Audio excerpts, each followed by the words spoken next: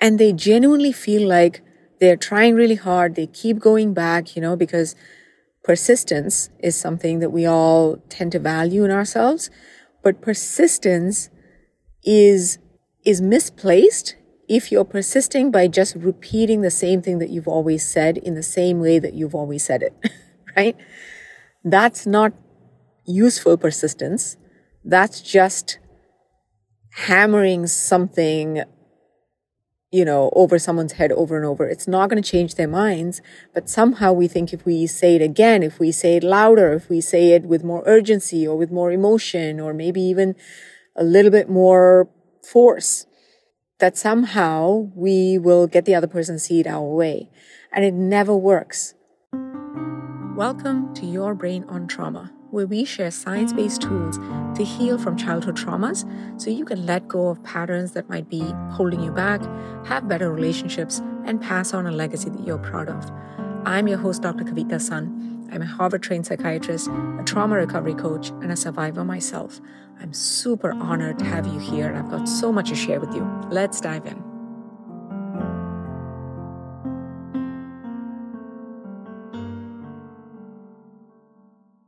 Hello, my friends. Happy Thursday. So good to be with you today. We have had a busy week.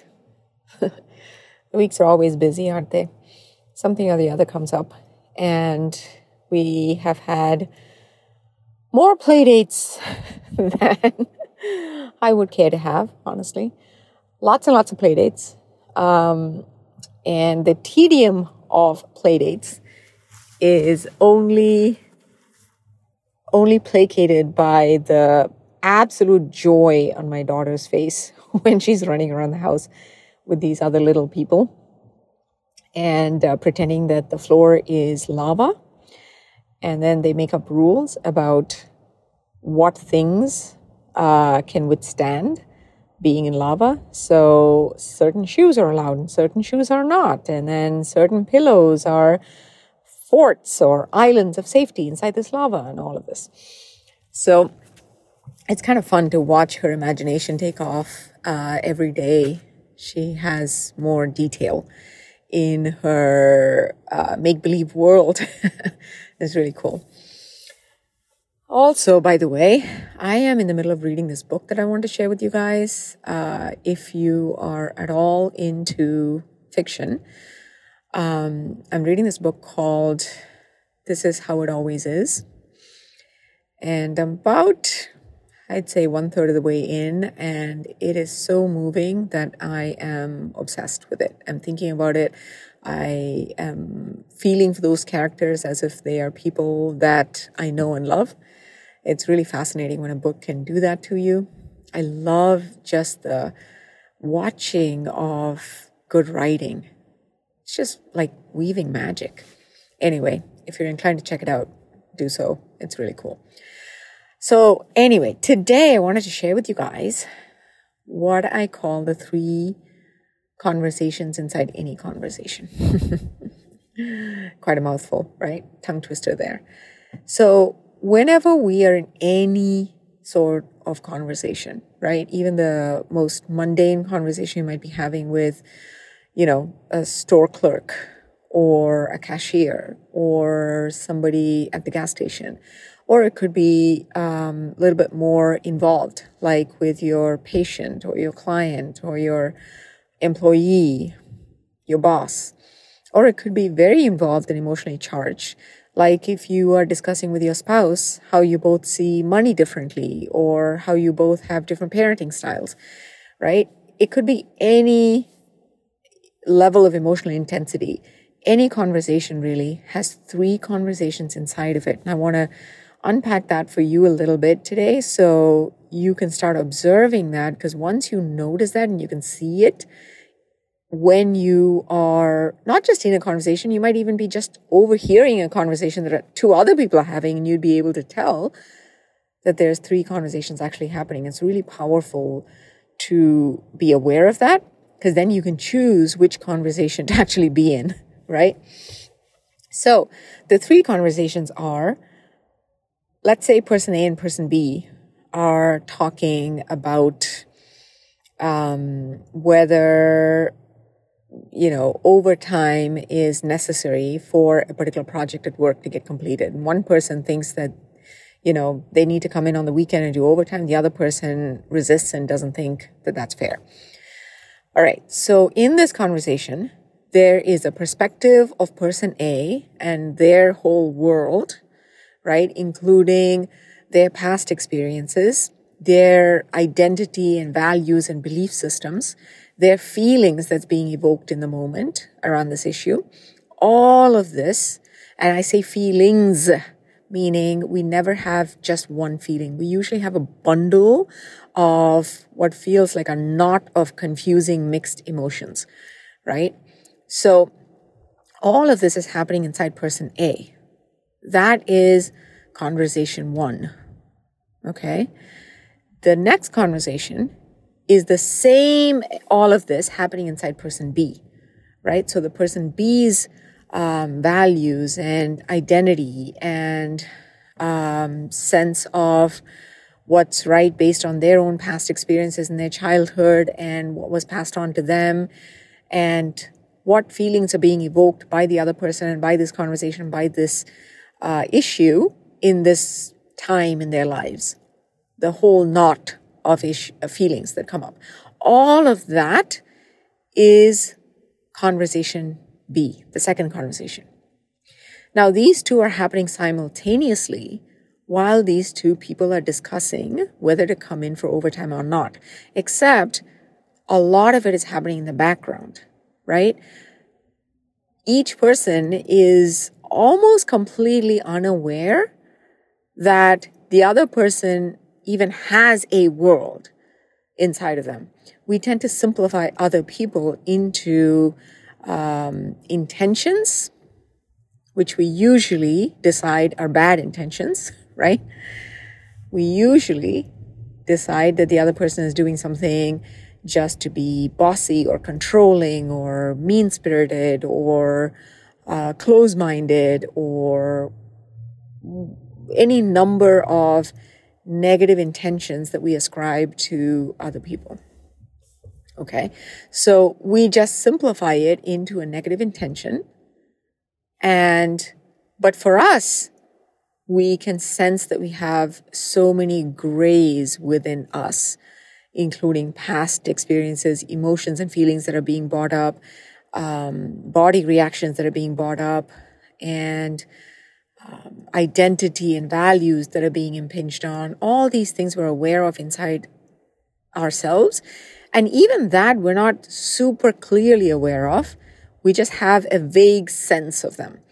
But we don't even have a vague sense of that in someone else. We just ascribe one or two negative intentions to someone else. So in any conversation, there are these two conversations. So what is the third conversation? The third conversation is the conversation that is in between these two people, that maybe a third person who cares about both people, who sees both people as valid, worthy, good human beings, who sometimes maybe even make mistakes, but who are worthy nonetheless. What would that third person say that would take into account both people's mixed emotions, mixed intentions, and past experiences and longings and fears about this issue? That is the third conversation. Okay? Now, here's the thing. In our one of the most important things that we teach our clients in our programs is how to access this third conversation as it's happening when you are talking to someone else, whether it's a small issue, but more importantly, when it's a really touchy, emotionally charged issue. Because when we don't know how to be in that third space, we end up repeating the same sentences, the same facial expressions, the same blame that we always do. And then the other person also does the same dance, which is why people come to us with issues that they've been arguing about with their loved ones, sometimes for years, sometimes for decades, right? And they genuinely feel like they're trying really hard. They keep going back, because persistence is something that we all tend to value in ourselves. But persistence is misplaced if you're persisting by just repeating the same thing that you've always said in the same way that you've always said it, right? That's not useful persistence.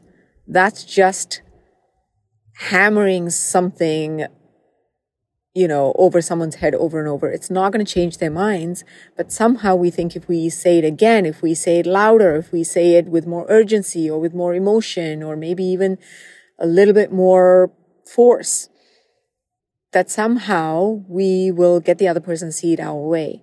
And it never works.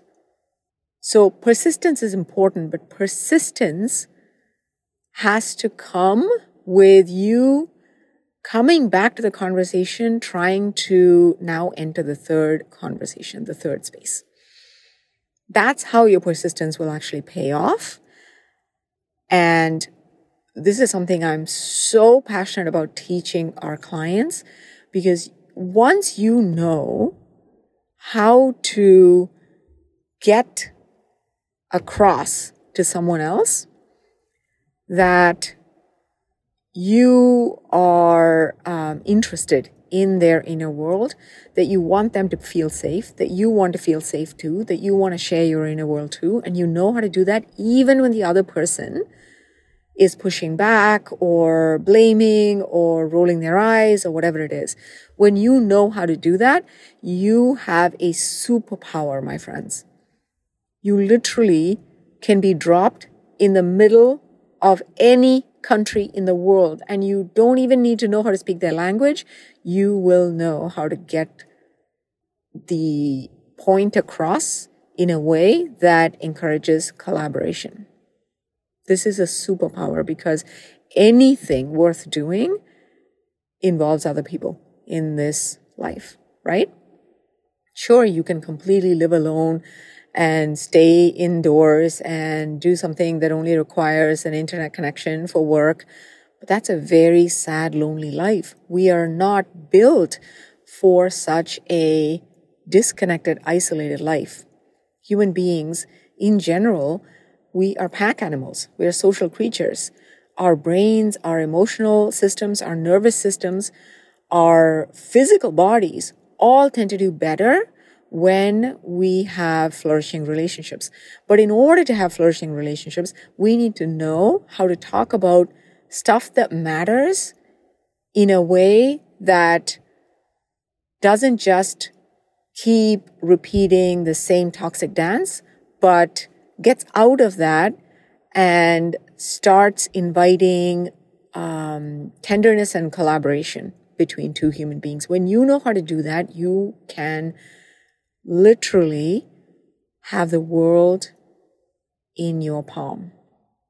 Because very few people know how to do that. Very few people take the time to learn how to do that. Very few people even know that there is a way to do that. So because of that, when you know how to do it, you are rare, and it's a precious, precious thing, because there's nothing more that any of us want, including you and me, than to genuinely be cared for and understood by another human being. Right? We pay hundreds of dollars to go and sit in someone's office and just be listened to.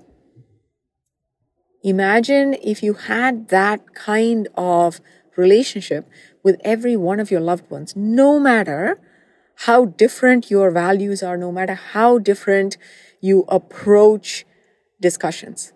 Imagine whatever it was and however different and difficult historically that issue has been between you and another person, you now have the capacity to approach that in a way that invites collaboration and actually improves the relationship at the end of that discussion. That is a superpower. I tell you, when I learned and mastered really how to do this, my life just it felt like I'd been pushing a square peg into a round hole up until then. And then suddenly, everything just fell into place. Everything just felt easy. Everything just had flow, you know? So, going forward from today, every conversation that you overhear, maybe you watch on TV, maybe you have, whatever intensity of emotional valence it has, listen in for the 3 conversations and ask questions with curiosity so that you can fill in your own template of these 3 conversations in your mind. Because as you fill in those details, to fill in those details, you'll have to ask genuine curiosity-based questions. And as you do that, the other person feels more understood, you actually understand the person more, and you get to share more of your inner world that is not just about who's right and who's wrong and who's to blame and who's, being a pain in the ass and trying somehow to persuade, right? So there is a world happening inside of you based on your past experiences, your values, your identity, and your whole knot of feelings around this issue. Same thing for the other person. And then there's a third conversation that someone who cares about both of you and thinks well of both of you and gets that both of you have grace within you, and that is okay. That person will have a way of framing this issue that is the most helpful. So think about that going forward. And if you found this helpful, please give us a review.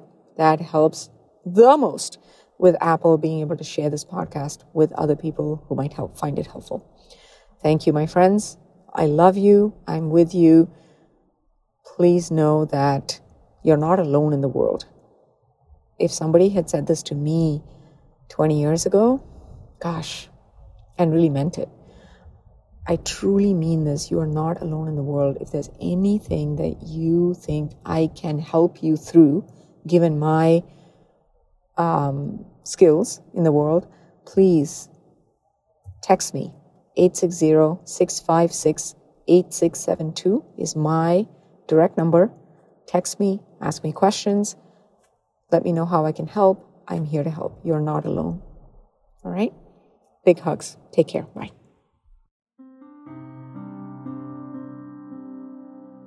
Hi, my friend. If you found this episode helpful, come join us in our free Facebook group called Your Brain on Trauma. The link is in the show notes, and there is a whole community there of women just like you who are on this sacred healing journey. We cannot heal in isolation. We need community, and that's what we have in our free Facebook group. I'll see you there.